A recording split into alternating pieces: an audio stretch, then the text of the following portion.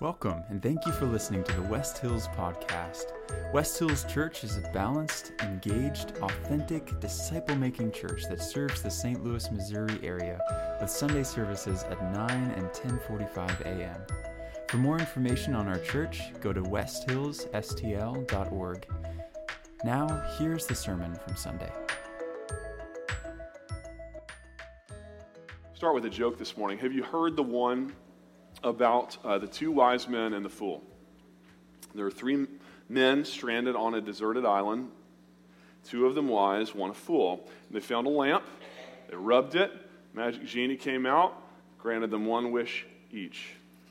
The first wise man said, "I wish I was back home with my family." Poof, instantly he was home. Second wise man said, "I too wish I was back home with my family." Poof, it's gone. The fool said, "Oh man, I wish my friends were here." Little leaven leavens the whole lump. A little folly can ruin everything. This is Solomon's sermon in a nutshell this morning. We have been unpacking his sermon, otherwise known as the book of Ecclesiastes, week by week, as Solomon has systematically exposed for us the eternal emptiness of every vain pursuit here under the sun, how none of it can ultimately satisfy us, because none of it ultimately can survive death. That is his most definitive answer. Why? Nothing in this life will last us, survive our last and greatest enemy that he told us about last week in chapter 9. And so Solomon concluded, in light of death's inevitability, the best thing for us to do is to simply live the best lives we can these few short days God gives us here on the earth. Now he turns to the question, how do we do that? How do we live our best life now? And Solomon's answer is by wisdom. Wisdom teaches us how to live rightly, as we ought to. He has already commended wisdom to us back in chapter 2. There's more gain in wisdom than in folly. Chapter 7, wisdom is good and advantage to those who see the sun. Wisdom preserves the life of him who has it. Wisdom gives strength to the wise. Chapter 8, who is like the wise? A man's wisdom makes his face shine. And yet, Solomon has also, even more frequently throughout this book, warned us of wisdom's limitations. In chapter 1, in much wisdom is much vexation. In chapter 2, the wise dies, just like the fool. Chapter 6, what advantage has the wise over the fool? Chapter 7, I said I will be wise, but it was far from me. It's unattainable. Chapter 8, a wise man cannot find out God's ways. And last week in chapter 9, there is no wisdom in Sheol and death. As we said, like everything else here under the sun, wisdom is only temporary. And so this morning, Solomon is going to reiterate this consistent message that wisdom is good, but it is insufficient. Moreover, he's going to observe that folly is overpowering. Wisdom may take you one step forward, but folly is going to set you two steps back. Wisdom may be able to get you off the island. Folly can wish you right back there again. Commentator Philip Ryken explains folly for us biblically. A fool, in the biblical sense, is not necessarily someone with below average intelligence. Rather, the term refers to someone who lacks the proper fear of God, and thus is prone to go the wrong direction in life. It is the fool who says in his heart, "There is no God." The fool then is characterized by impulsive disobedience, self-centered arrogance, and rash disregard for God. I heard one pastor this week explain it. Folly not as a measure of one's IQ, your intelligence quotient, but rather your GQ, godliness quotient. And so here's a quick outline of this message for you. Solomon's going to give us 6 wonderful qualities of wisdom. But with each, he immediately counters it with 2 destructive traits of folly. So 6 steps forward, 12 steps back. You can do the math. And with each of these observations, we're going to consider together some of the present-day practical implications, life applications that this wisdom has for us. So I pray this message will be eminently practical for you this week, but I also want to show you in every case how Jesus proves to be the perfect fulfillment of wisdom for us. For most of the sermons in this series, you may have noticed, I've tried to bring us back to Jesus at the end, but this morning I'm not going to make you wait all the way till the end. I want to tie every point here as we work our way through back to Jesus, who is the wisdom of God, 1 Corinthians 1:24. So we've got a lot to get to. Typically, we stand for the reading of God's Word and go through it all once together, but we've got so much, all the way from chapter 9, verse 13 to chapter 11, verse 6, almost 2 chapters, and so we're just going to dive in and read it as we go. Before we do that, let us go to the Lord together once more in prayer.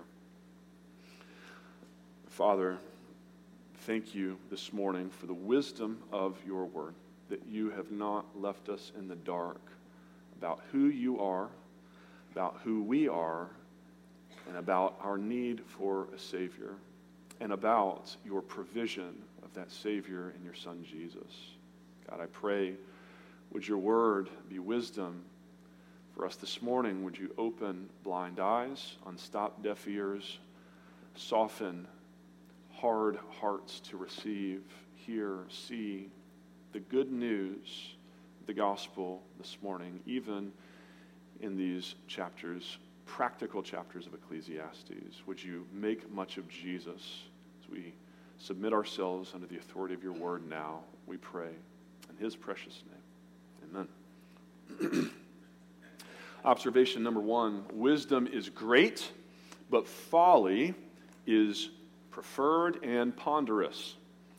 Solomon repeats this word great 3 times in verses 13 and 14. As we begin, he says this example of wisdom seemed great to me. A great king came against a little city. He built great siege works against it. But in verse 15, there's one little poor wise man in the city who by his wisdom was able to deliver the city.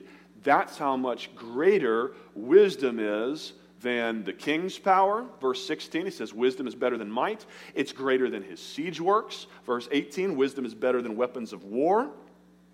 And yet, in spite of wisdom's greatness, folly, we find, is preferred. Solomon laments in verse 16, the poor man's wisdom is despised. Here he saved the city, and he's hated. His words are not heard. I read the story this past week about one man, Leo Major, who during World War II single-handedly saved the city of Zwolle, Netherlands, 50,000 people from falling to the Nazis. The night before the invasion, Major snuck behind enemy lines. He convinced a German officer that they were surrounded by Allied forces, and then he spent the rest of the night with a bag of grenades, setting off grenades strategically all around the camp till they got convinced that he was telling the truth, and they got so scared they ran and fled. Now, imagine Leo Major running for mayor of that city of Zwolle and the town voting him down, rejecting him, forgetting all about him, verse 15.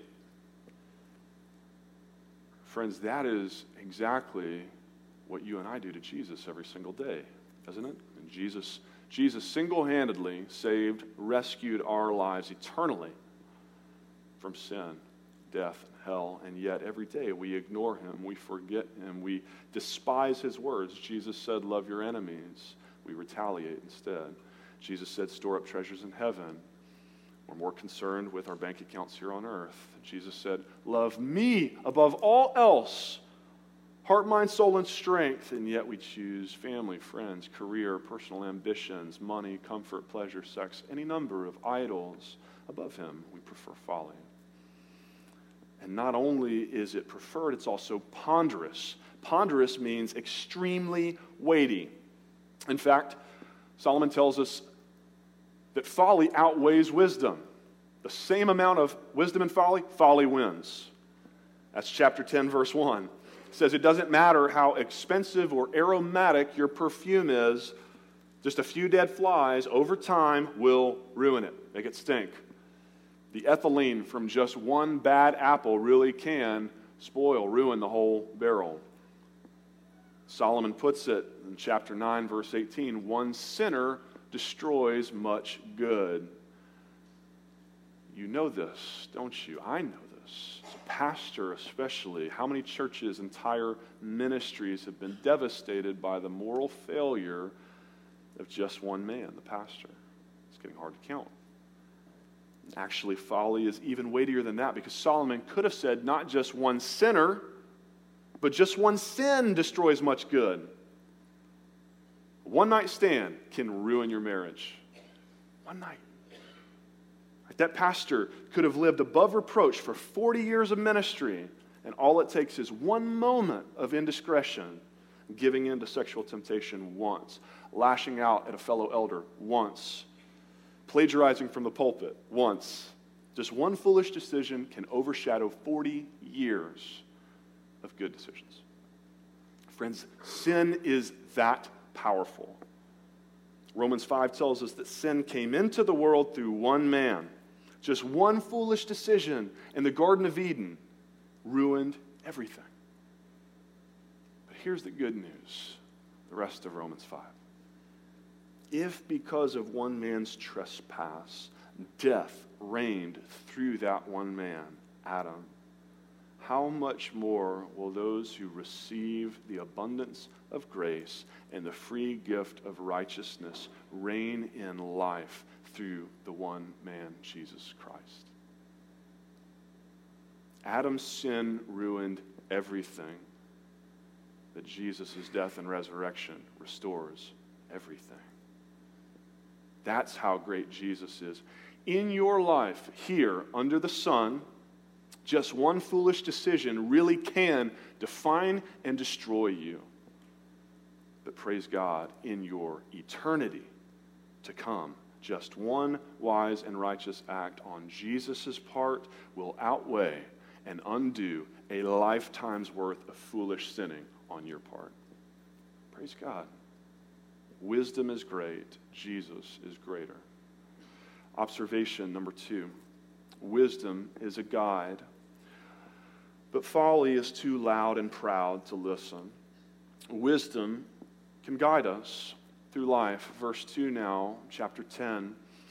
A wise man's heart inclines him to the right. Now, as the only right-handed member of my family growing up, my father, mother, sister were all left-handed. Potentially the only right-handed member of my current family, Polly and Ellery, are both left-handed, TBD on Elijah and baby. But this is my chance to settle this issue once and for all biblically this morning, because in Scripture, the right hand is associated with strength that saves and supports and protects. The right hand is used to convey blessing, Genesis 48. It's associated with authority. Jesus sitting at the Father's right hand, Colossians 3:1. And at the final judgment, the sheep are going to be on the right, and the goats are on the left. So take that, you lefties. Life. Wisdom guides us to the right, to what is right and to what is righteous. But a fool's heart inclines him to the left. A fool in his pride refuses wisdom's good guidance. God gives us his word as a lamp unto our feet, a light unto our paths. The Bible is supposed to be like our moral, our spiritual GPS to help us navigate our way through life. But the fool is like the stereotypical husband, too proud, stubbornly refuses to stop for directions. I don't need anyone's help. I don't need to plug it in, my phone. I know the way. All the while he is headed 180 degrees in the wrong direction. Friends, you need to know that when it comes to navigating the moral, spiritual complexities of living in this sin-filled, fallen world we're in, you need directions. Proverbs 13:10, wisdom is with those who take advice. But, Proverb 1:7, fools despise instruction. And not only that, but they do so loudly. Verse 3, The fool says to everyone that he is a fool. Proverbs 13:16 puts it this way: a fool flaunts his folly. He's proud of it. And typically, Solomon knows, typically, the loudest and proudest folks are the wrongest. Truth speaks for itself. It does not need to be screamed to be true. The louder you have to shout something, typically the wronger it is. That's true in politics. It's true on social media. It's true with those trying to redefine morality in our society today. Beware of the loud and proud. And Jesus is the opposite. Here's how Jesus described himself. He said, I am gentle and lowly in heart.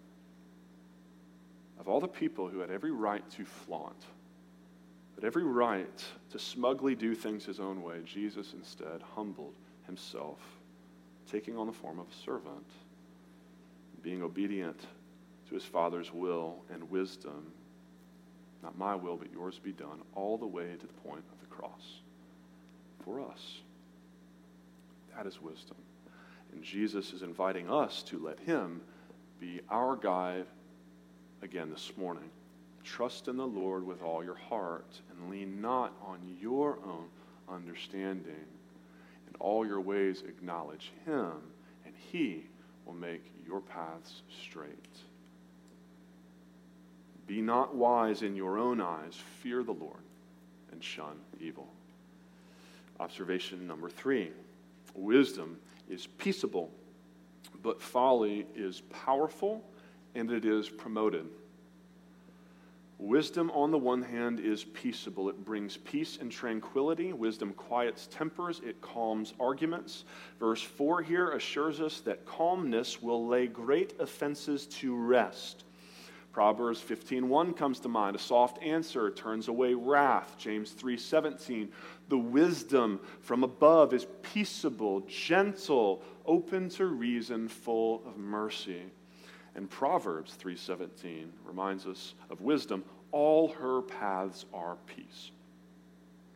But now, let's turn and consider the context that demands such wisdom of us. In verse 4, it says, it's when the anger of the ruler rises against you.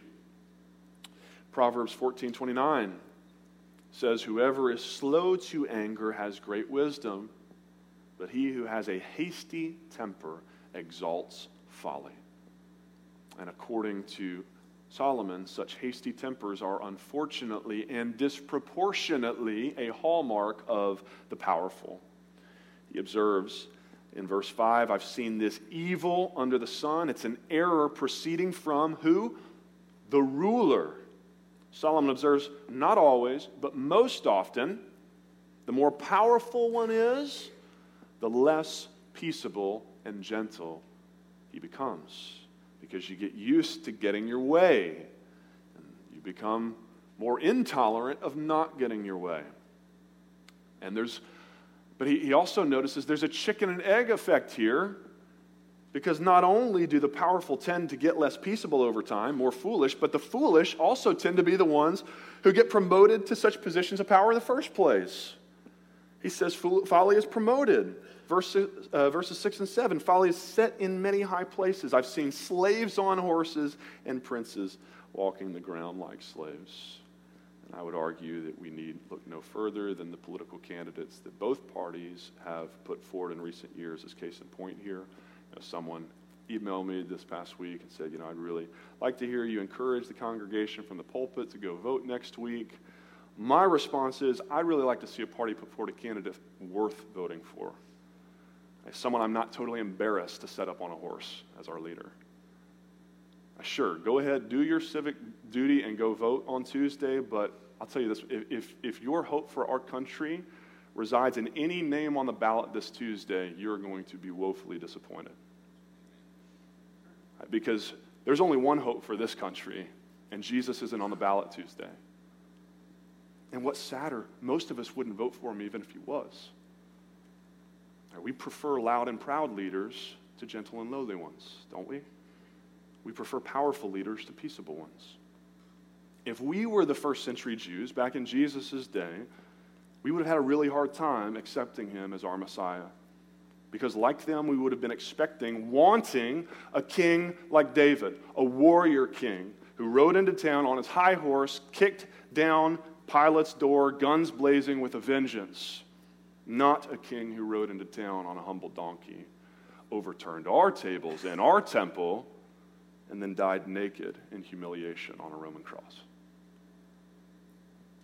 Here's how Philip Ryken puts it.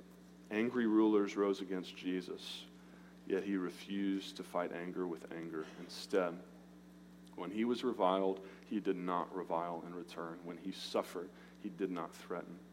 And by his calm response, Jesus laid great offenses to rest, carrying our sins upon the cross and forgiving everyone who trusts in him. Now, Jesus calls us to follow in his footsteps this morning. Who is the angry or foolish person in your life, and how will you respond to them this week? The way to glorify God is to lay great offenses to rest by keeping the calm of Christ, which we can only do by the power of the Holy Spirit. This is the way of wisdom. Observation number 4. Wisdom is profitable, but folly is irresponsible and impatient. Solomon notes in verse 10, wisdom helps one to succeed. It is profitable. It yields a good reward. But then he gives us 6 examples of just how counterproductive folly can be, because it is irresponsible, it's reckless. Folly is careless. It is by folly, verse 8, that he who digs a pit falls into it. You're trying to be productive, digging your well, your irrigation ditch. You're not careful, your own work can come back to bite you. Speaking of getting bitten, verse 8, it's by folly a serpent bites him who breaks through a wall. Just doing a little demo on your house. You better be careful. Snakes love hiding in dark, tight spaces. Really practical wisdom here. Verse 9, he who quarries stones is hurt by them. He who splits logs is endangered by them. We're tempted to start thinking that he's just giving us, warning us about common workplace hazards that everyone, the wise and the fool, may be susceptible to. But notice, verse 10, he reminds us that he has folly specifically in mind, because how does the log splitter endanger himself? In verse 10, he says, if the iron is blunt and one does not sharpen the axe, the edge, then he must use more strength. So you're chopping away, you got to use more strength. And I don't know if you've ever chopped wood, but if you're not careful, you hit a solid knot in the wood with a dull axe, and it can literally bounce right back up and split your own head open. I've gotten close. Solomon says that is foolish. If you would just take 10 minutes and sharpen your axe, check for snakes, clearly mark your pit, then not only will you protect yourself, but you're actually going to split a lot more logs in the long run with your sharper axe. And that leads him to his second point here. Folly is impatient. The fool puts his head down and he just chops away without a second thought. But wisdom tells us, stop, sharpen the blade, and you will be far more successful. Similarly, Warren Wiersbe explains of the serpent charmer in verse 11. He was a fool because he rushed. He wanted to collect his money in a hurry, move on to another location. The more shows he put on, the bigger his income. Instead, now he makes no money at all. He may even be dead. Solomon's point with both the lumberjack and the snake charmer is this: don't cut corners. It's better to do things well than to do them quickly. Friends, this is not just about log chopping and serpent charming. How can you make this practical for your life this week? How can you apply this wisdom to your finances, to your marriage, to your parenting, to your spiritual life? Financially, are you always looking for the next get-rich-quick scheme?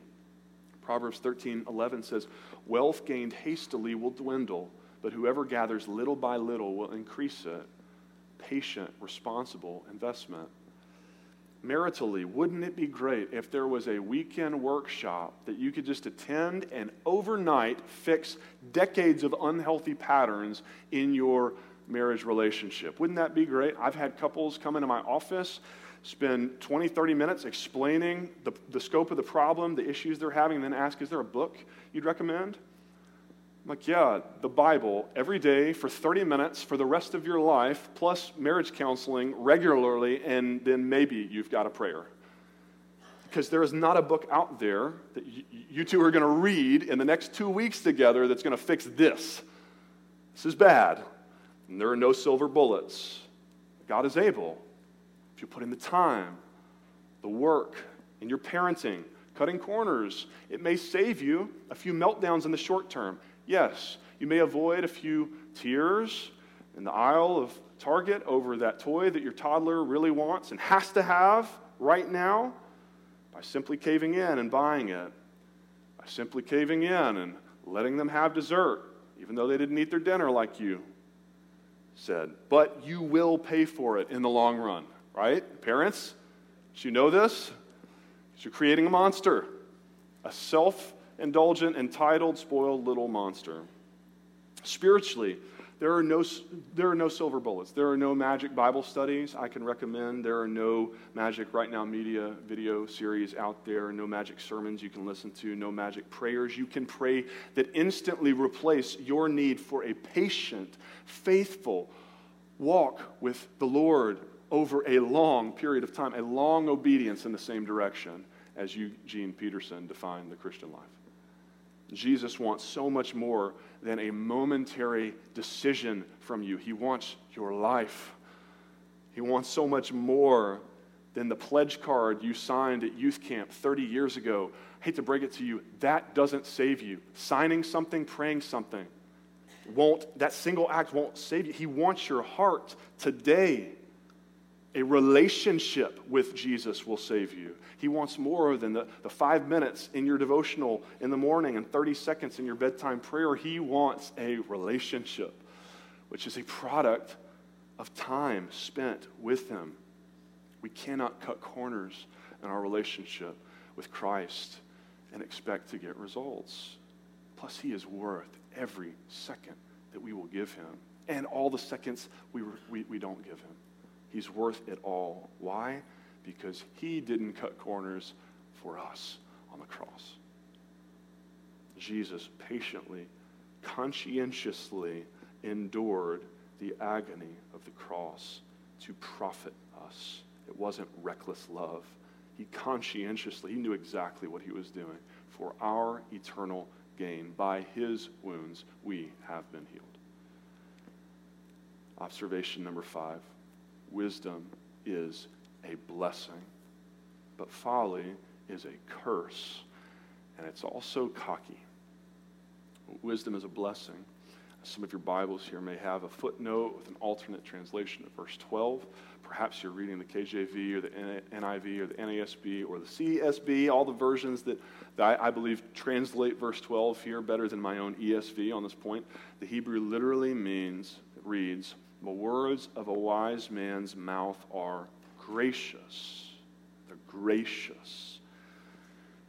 Again, Ryken explains, the point of the verse is not that wise speech will get us something from other people, namely their favor, like my Bible translates, but rather that wise words will enable us to give something to others, namely the gracious love of God. This is exactly the opposite, Ryken says, of the way most people use our words most of the time. Words have the power to help us get what we want. We use them to get a laugh, to get attention, to get someone to do something for us, to get a job, to get the girl, to get the guy.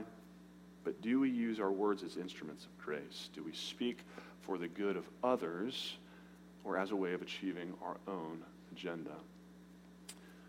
This past August, we had 30 of our leaders here at West Hills take a survey to help us assess the relative strengths and weaknesses of our church. And one of our lowest scores on the survey was question 35. The atmosphere of our church is strongly influenced by praise and compliments. And as your pastor, I have to confess and admit that I have to shoulder a lot of the blame on this point because culture has to start at the top.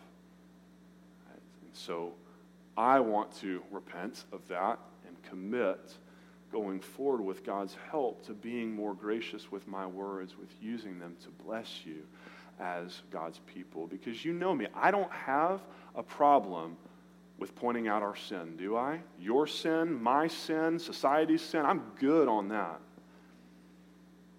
My problem is the grace sometimes. The grace, gracious words, giving gracious reminders of what God has done for us. God being rich in mercy because of the great love with which he loved us. Even when we were dead in our trespasses, has made us alive together with Christ. It is by grace we have been saved. Grace. To all who received Jesus, who believed in his name, he gave the right to become children of God, and so we are. And from his fullness we have all received grace upon grace. I was convicted this week, preparing for this sermon, of how much more frequently I quote for you from the pulpit Romans 3:23, which I hope you all have memorized by this point. All have sinned, fallen short of the glory of God. But I often fall short of finishing the rest of the passage and reminding you of the good news of verse 24, that we are freely justified by his grace as a gift through the redemption that is in Christ Jesus. And so, church, be blessed this morning by God's gracious love for you in his Son, Jesus.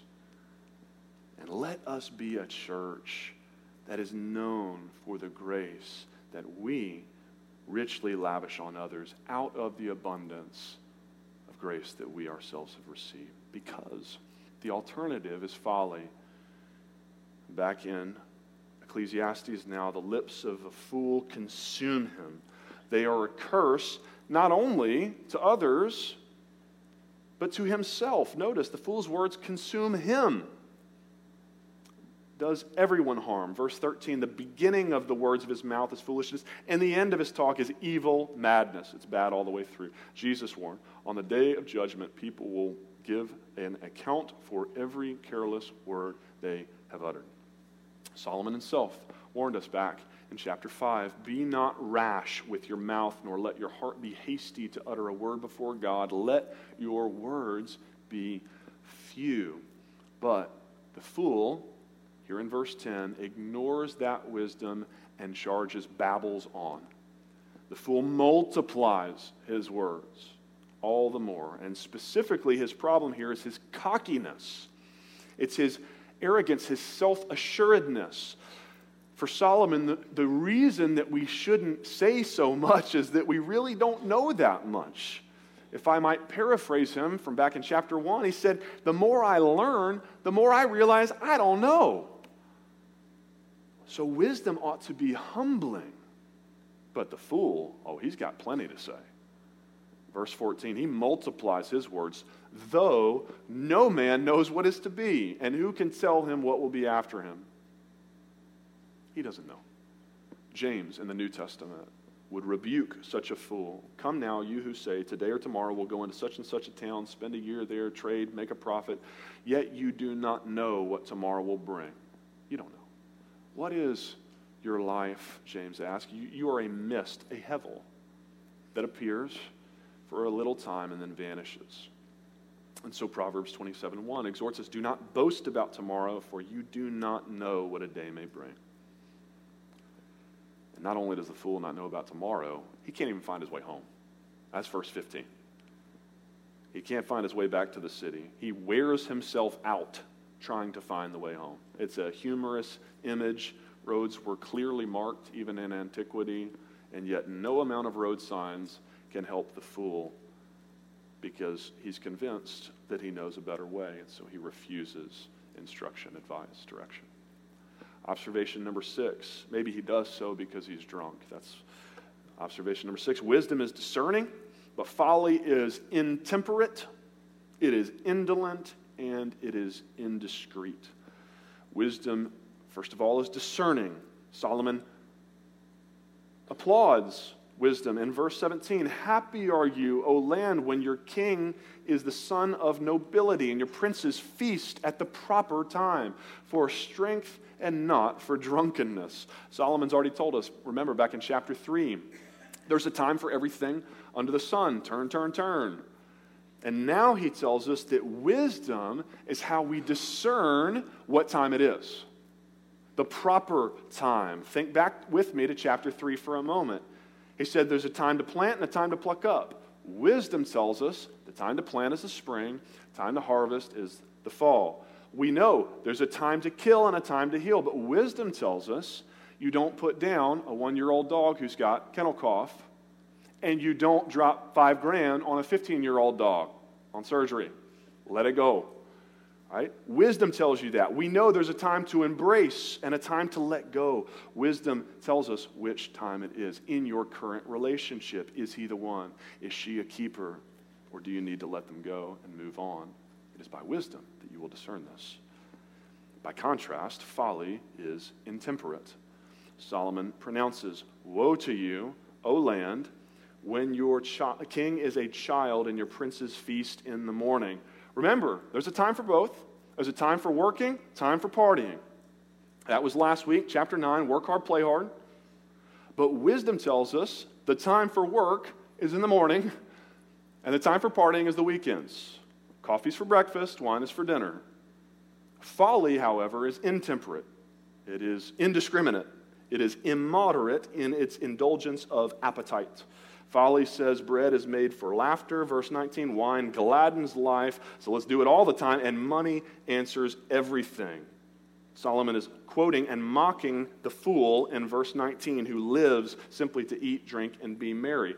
Remember, Solomon has commended as much to us only if life here under the sun is all there is. If there's no God and no afterlife, then sure, Solomon says, live it up while you can. But his last line here, money answers everything, is so sarcastic, it lets us know he is clearly critiquing that kind of approach to life. There is more to life. Don't just eat, drink, and be merry. Live for God, the fear of God. We'll get to that in 2 weeks as we end Ecclesiastes. No, wisdom teaches us to live lives of moderation. Second, folly is indolent. It is lazy. Verse 18, through sloth, the roof sinks in, and through indolence, the house leaks. Again, super practical advice. Solomon points out, even if you are lazy and you're just trying to save yourself some work, the wise person recognizes an ounce of prevention is better than a pound of cure. It's a whole lot easier and cheaper to patch a roof than it is to replace it. So get off your butt and go fix it. Identify and address the problems in your life before they compound. Again, I hope that you hear him talking for you this week about more than just home improvements. Because some of you need to apply this in your marriages, in your parenting, in your relationships, in your job, in your personal sanctification. All the same principles apply there. They're all like our roofs. There's normal wear and tear as we go through the hevel of this world that over time requires maintenance. Don't be lazy. Don't let problems fester. Deal with them. Now, to drive home his overarching point that folly outweighs wisdom, Solomon concludes chapter 10 with a bonus third problem with folly. To really drive it home, it is indiscreet. Folly lacks discretion. It is the opposite of discerning. Verse 20, even in your thoughts, don't curse the king, nor in your bedroom, you think you're alone in private, don't curse the rich. This is folly. Little bird is going to go carry your voice. He's going to find out. He has his ways. They're always listening on our devices. Solomon was a prophet, right? He's anticipating. Folly personified, pull it together, folly personified is a drunken, lazy, careless nitwit. Wisdom personified is Jesus Christ. The all-discerning, sober-minded, hard-working, ever-prudent Son of God. Now, we're going to end with a slightly different takeaway this morning than previous sermons. You may have noticed a pattern throughout this series to my conclusions. Ecclesiastes 1, you can't trust in wisdom, trust in Jesus.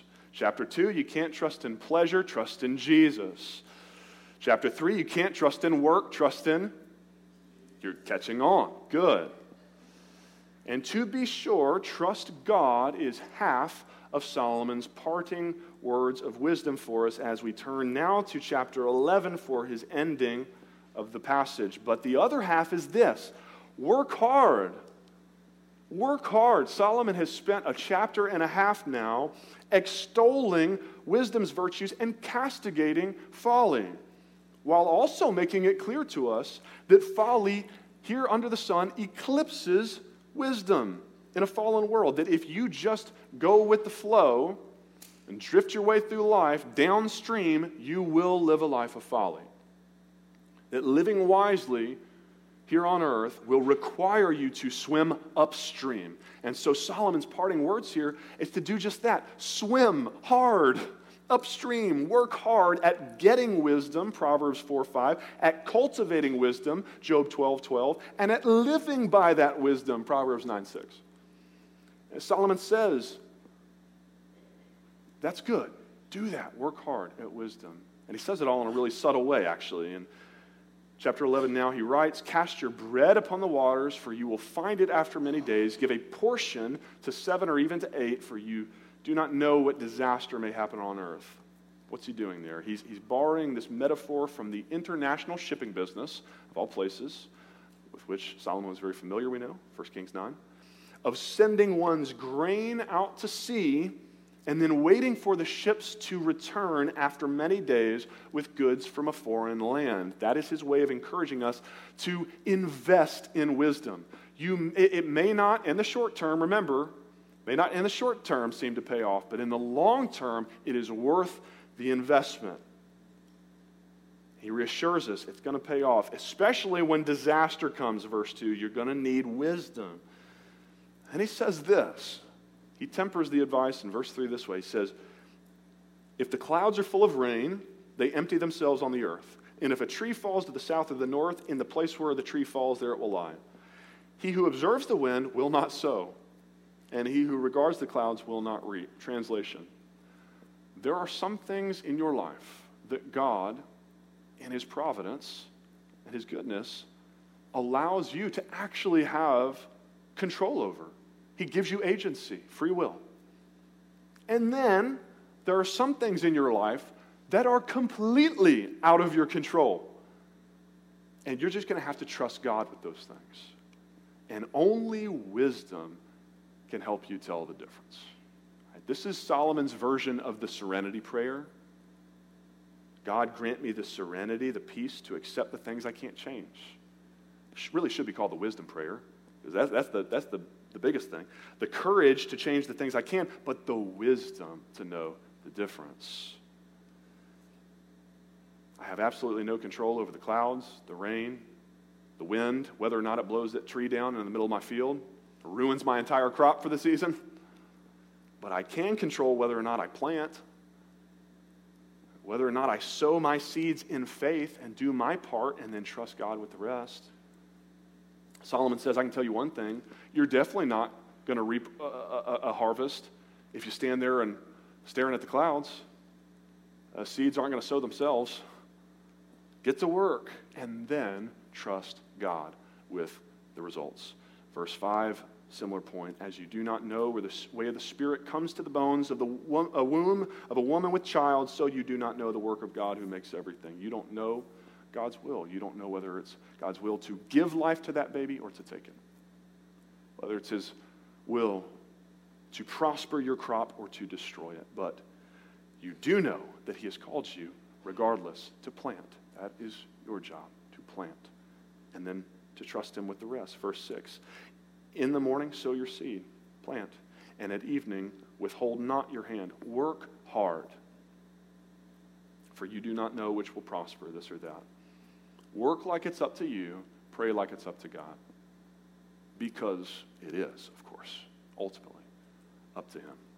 And at the end of the day, I think Solomon would be okay with me ending this way, now that we have Jesus and he didn't. At the end of the day, when even the wisdom of the wisest amongst us, so remember, Solomon, unmatched in his wisdom in his day, and yet look at all the trouble he got himself into in his life. when even your wisdom fails you, which it will, then we need to trust in Jesus, who, as 1 Corinthians 1:30 reminds us, became to us wisdom from God, our righteousness, our sanctification, and our redemption.